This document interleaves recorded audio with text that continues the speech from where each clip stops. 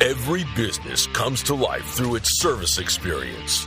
Your business success depends on whether your customers are loyal to you. That's where real value and profit is created. Great companies ubiquitously have great customer experiences. A thin red line divides those that invest and consistently deliver what their customers need and those that fail and get disrupted. In competitive and challenging times, leaders need to double down on their customer experience. Learn and grow the value you create. Grow your success. Be on the right side of that thin red line.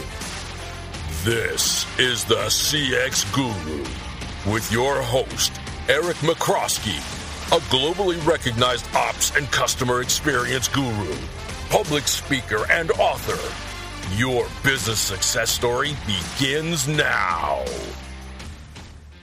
Hi, and welcome to the CX Guru. I'm Eric McCroskey, your host, and I'm extremely happy to have with me Professor Dr. Mark Colgate from the University of Victoria, who's written probably one of the best books I have read in the last few years around the customer experience. His book, The Science of Service, was published in 2018, very recent stuff, but what makes it phenomenal is it's not just an exceptional read, it also has great insights, and I really love that it's anchored in research, not just one-time experiences like so many books have been written on it. So, Mark, can you tell me a little bit about how you got into customer experience and what inspired you to write this book?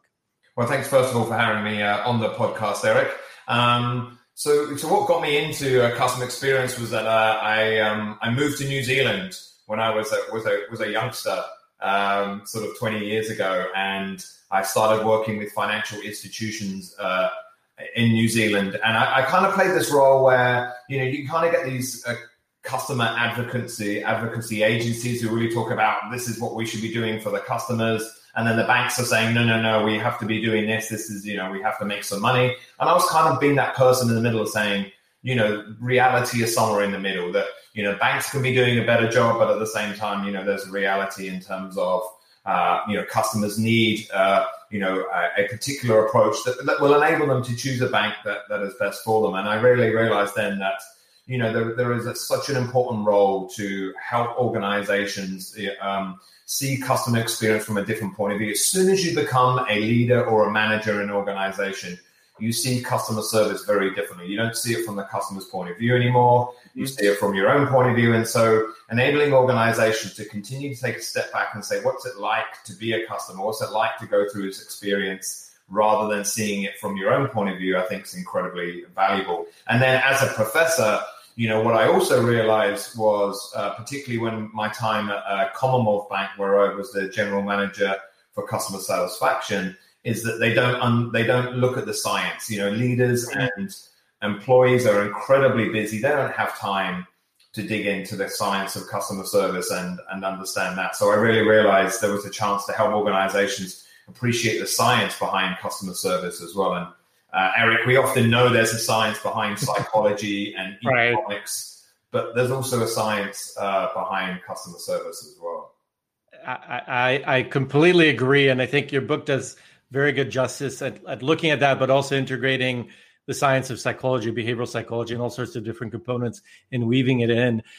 So I remember when we first met, I think it was almost a decade ago, we had a conversation about the 3 R's and the 3 R's of service. Your book gives it a fair bit of detail.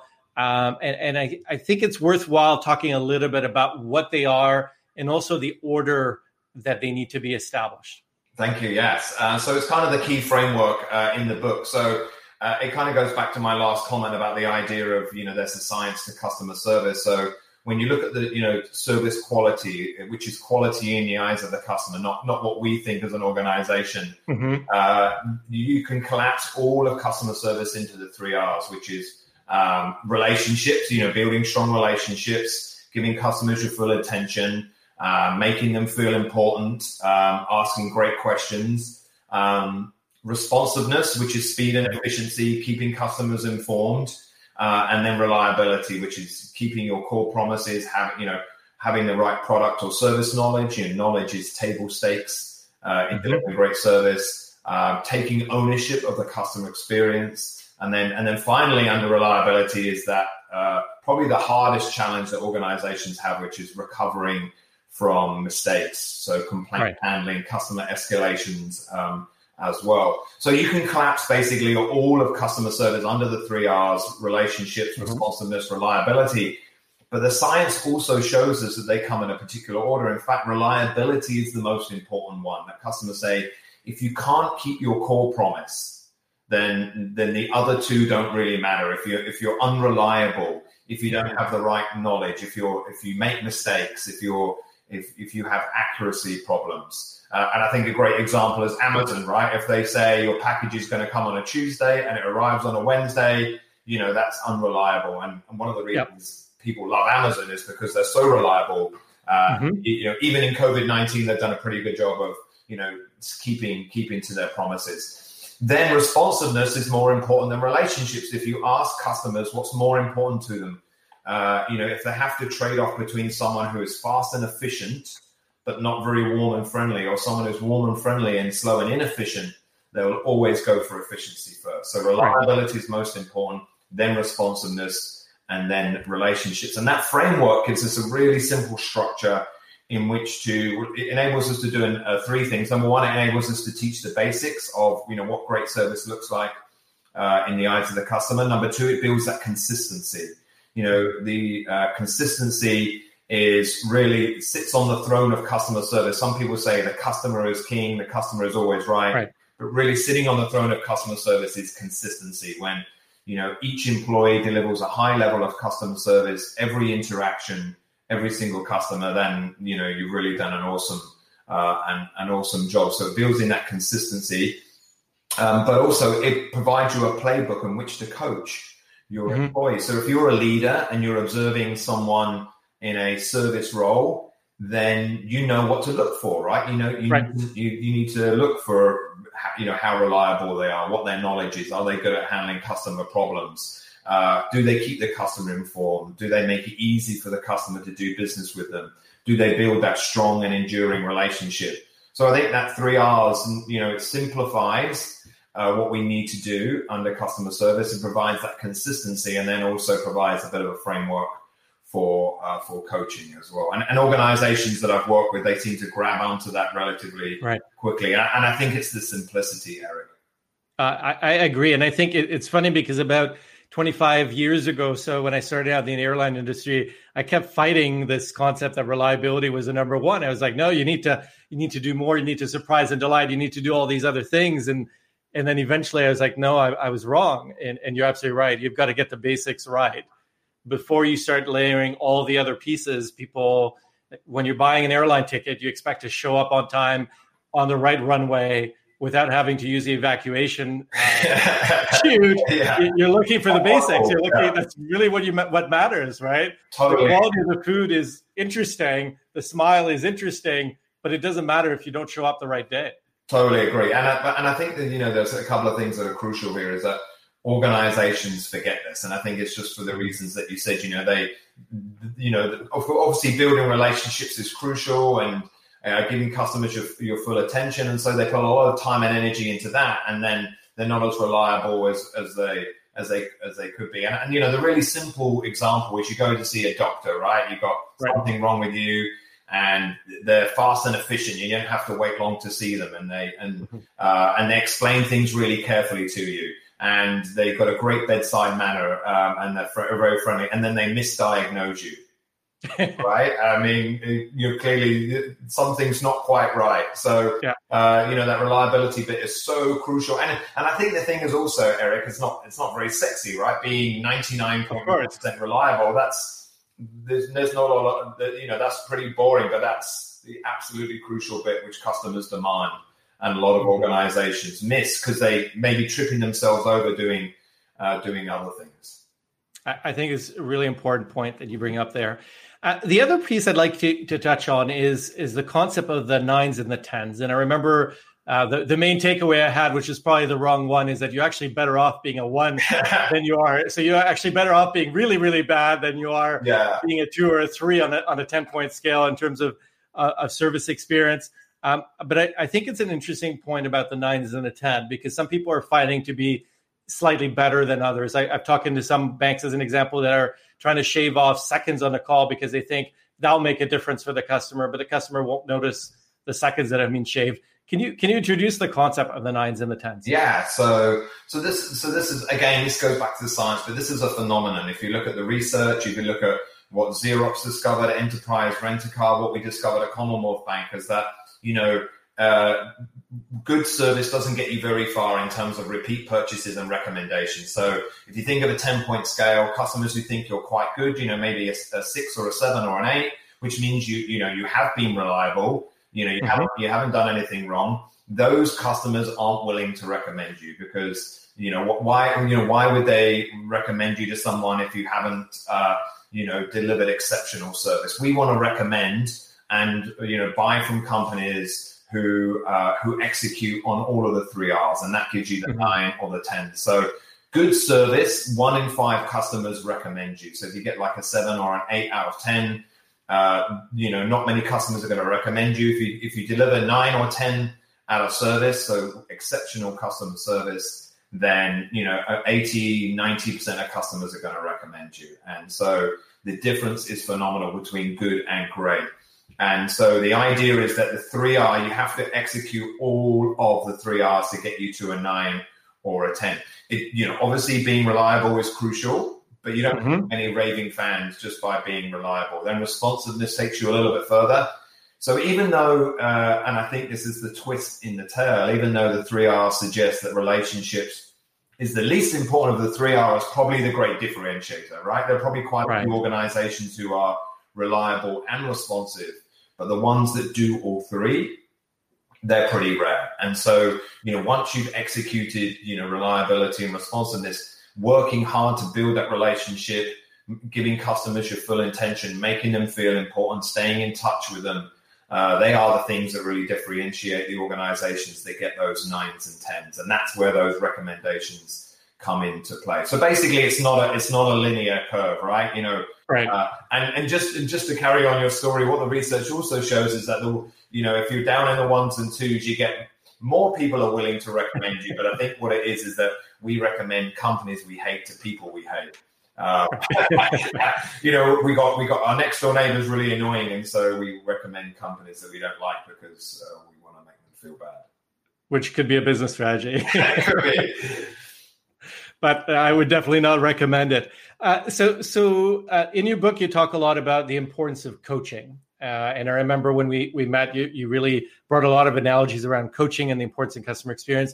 Can you share a little bit about your thoughts and your perspectives in terms of what good coaching looks like for service? Yeah, that's an excellent question, Eric. So again, so a lot of my time at Commonwealth Bank, I was involved on the coaching side, and I think I'm the biggest fan of coaching, and I think the reason is because I had no influence on it all. So we always take credit for the things that we implement ourselves, right? But I take no credit for this. When I got to Commonwealth Bank, they just started a coaching program, and they called it a sports coaching program. What they meant by that was that they observed employees, so they like an athletic approach to coaching. And what I realized was this was an absolutely crucial part of running a great organization.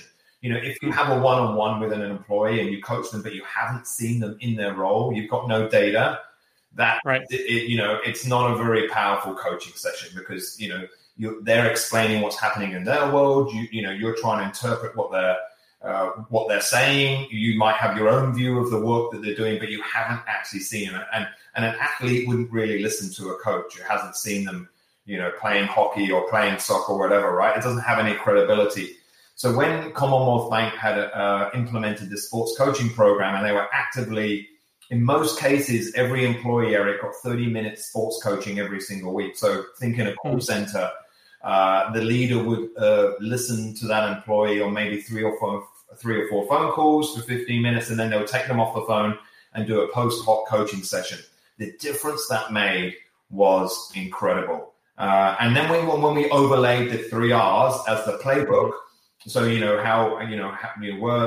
they using the right knowledge? Were they accurate? Right. Were they keeping the customer informed? Were they building that relationship that enabled us to continually give feedback to those employees so they could raise their game? And so ever since then, I'm just advocating as much as I can to organizations to have a framework for customer experience and to coach towards that particular framework. Because if you have a framework and you don't coach towards it, then how do employees get better and better at delivering on that customer service experience? And if you coach employees but you don't have a particular framework, a playbook, then what are you looking for when you're coaching them? And you can still do a good job without a playbook, but it makes it so much easier because you know what you're actually looking for. You know what great looks like. And that enables you to provide feedback. So I continually say that it's not coaching that's the most important thing; it's the feedback that you provide. It just happens that coaching is a great vehicle to continually provide high quality feedback to an employee, so they can continually raise their game. So I think it's such a crucial part of CX. Yeah, I think you're right, because I think you need individuals to continuously try to fine tune how they're doing and accept that there's always a better way to do it, right? Toyota is a perfect example of this in a completely different space, but they rely heavily on coaching and involving people to say, how could you do your job better? But not necessarily saying, here's a secret sauce, do it. It's just helping people figure out how to do their job at their ultimate level of performance. Love that. Yeah, because I think, what we think is the secret sauce is often wrong, right? Our advice is not always spot on, right? It's much better if the employee can work it out for themselves. So if we provide them feedback and insight rather than advice in terms of what we saw, then they can own the commitments they make after that. So the crucial part, Eric, in the coaching is that the employee makes a commitment as to what they're going to go away and work on. So they change their behavior, because if there's no behavior change, then we're just wasting our time with coaching. So that's that crucial part. So again, I think your point is such an important one, that we don't tell them what the secret sauce is. They kind of work out from their own point of view what they need to do to grow.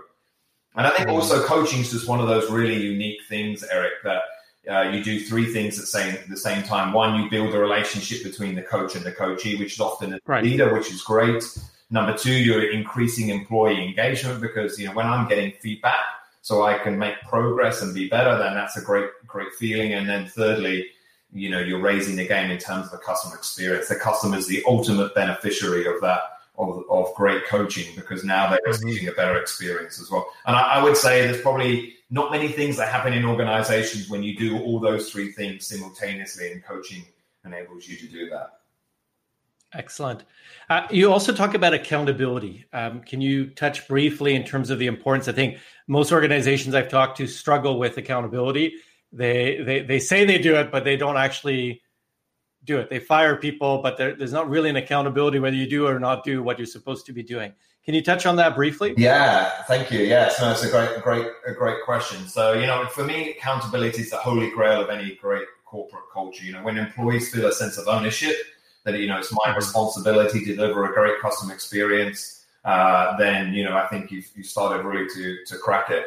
And a lot of people think that you hold people accountable, but all you can ever do, the best job you can ever do, is build accountability, and I think that building accountability comes in three forms. Number one, making sure employees have really tight expectations in terms of what you expect from them and what's in it for them, right? So if there's a bit of ambiguity in terms of what does my leader that I really need me to do? What does success look like? If there's ambiguity on that, then how can they feel accountability when they don't really know what great looks like? Also, if they don't know what's in it for them, if I'm a success in this role, how does this help me grow inside the organization? How does this maybe help me move my career in the right trajectory? So any time you build the accountability where employees know what success looks like and what's in it for them, that's a great start. But that's only a start. The next piece then is autonomy. Employees work best when they feel a sense of empowerment. They can self-direct their own work. Nobody likes it when they're being micromanaged and the leader breathing down their neck. So, accountability is built by allowing people to, have a sense that I can work this out for myself. I don't always have to run to my manager for advice or to tell me what to do. And then thirdly, that accountability comes through that feedback. You know, if your leader is turning up and giving you feedback, helping you grow, and so they're now even clearer what success looks like, then I think now you really doing an incredible job of building accountability. Someone who knows what success looks like, they got clear expectations, they know what's in it for them, they feel autonomous, and they're getting continual feedback as to how to grow. Then now you have an employee who really, really gets out of bed a little bit quicker to work from you than maybe they do for another organization. And I love how you touch on autonomy, because there's even some research I was reading around how without autonomy, people feel a fight or flight response, and their executive decision-making functions in the brains actually shut down in some instances because they don't feel they have control over how they do things. So I think that's a really, really good point, because you're not going to have success unless people are thinking critically in their jobs as well. Right, and maybe that's what we're seeing now with organizations in terms of CX. You know, in the COVID-19 world, you know, organizations are maybe that fight or flight, and they're not looking maybe at the bigger picture of, you know, how do we adapt successfully in this COVID-19 world? What does a new customer experience look like? How do we invest in customer experience now and get ahead where maybe other organizations aren't paying attention to it? And so this is actually an incredible opportunity for companies to invest in CX as well. Phenomenal point. And Mark, it was great having you on the show. It's been a long time since we actually met in person, and it might be a little bit before we meet again and we're allowed to travel. And you did 10 years ago. I don't know what you're doing, but you're doing something right. But your book is phenomenal. If you haven't picked it up yet, I really encourage you to pick up The Science of Service by Dr. Mark Colgate. Phenomenal read, a great fast read to get good insights, good information, and guide your strategy forward. So thank you so much for taking a few minutes to share your thoughts. Thanks, Eric, for having me on. Thank you. Like what we do? Share this on your socials and tell everyone. Hi, it's your host, Eric McCroskey, again, here on the CX Guru. If you've got a great idea for a podcast or you'd like to be on the show, drop me a line. Thank you for listening to the CX Guru on C-Suite Radio. Increase the value you create. Grow your brand. Drive your success. Distinguish yourself from the pack. Come back in 2 weeks for the next episode. Or listen to our sister show, The Ops Guru, with Eric McCroskey. Fuel your future. This podcast is a part of the C-Suite Radio Network. For more top business podcasts, visit c-suiteradio.com.